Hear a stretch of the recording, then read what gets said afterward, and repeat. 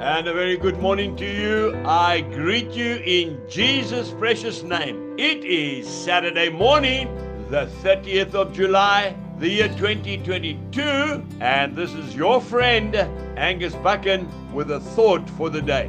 Psalm 51, and I'm reading from verse 1.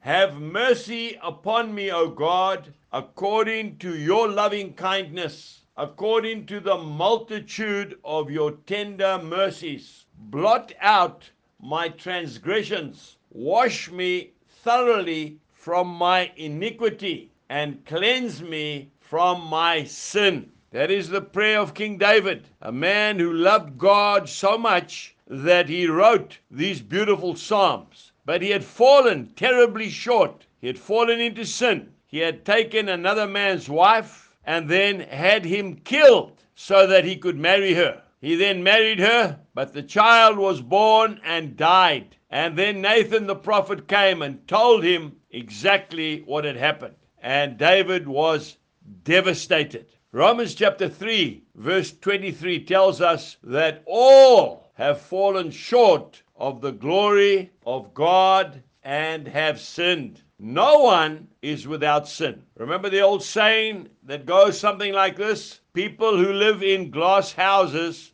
don't throw stones. Remember the woman that was caught in adultery. According to the law, she should have been stoned to death publicly. And they brought her to Jesus. What did Jesus say? Well, in John chapter 8 and verse 7, he said, he who is without sin among you, let him throw a stone at her first. They dropped their stones and they all walked away. And then Jesus said to that woman, go and sin no more. Your sins are forgiven. And that is why I love the title, that one of the many titles that the Lord has, the title Friend of Sinners, because without him, you and I have no hope. You see, we were born sinners. King David says in the same Psalm 51 and verse 5, he says, behold, I was brought forth in iniquity, and in sin my mother conceived me. Now I can hear some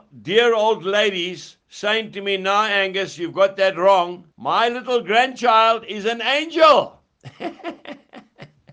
My little Mary, my little Johnny, no, they don't have any sin in them. Well, that's not what the Bible tells me. Granny, I want to ask you a question, a serious question. Have you ever had to ask little Johnny or little Mary to please be naughty? Just once. Have you ever had to ask them? No, it comes naturally. You're always telling them to be good. Oh, but we praise God for mercy and grace because Jesus has paid for it all. All you and I need to do today is to say thank you to the Lord and to walk in sin no more. Have a wonderful Saturday. God bless you and goodbye.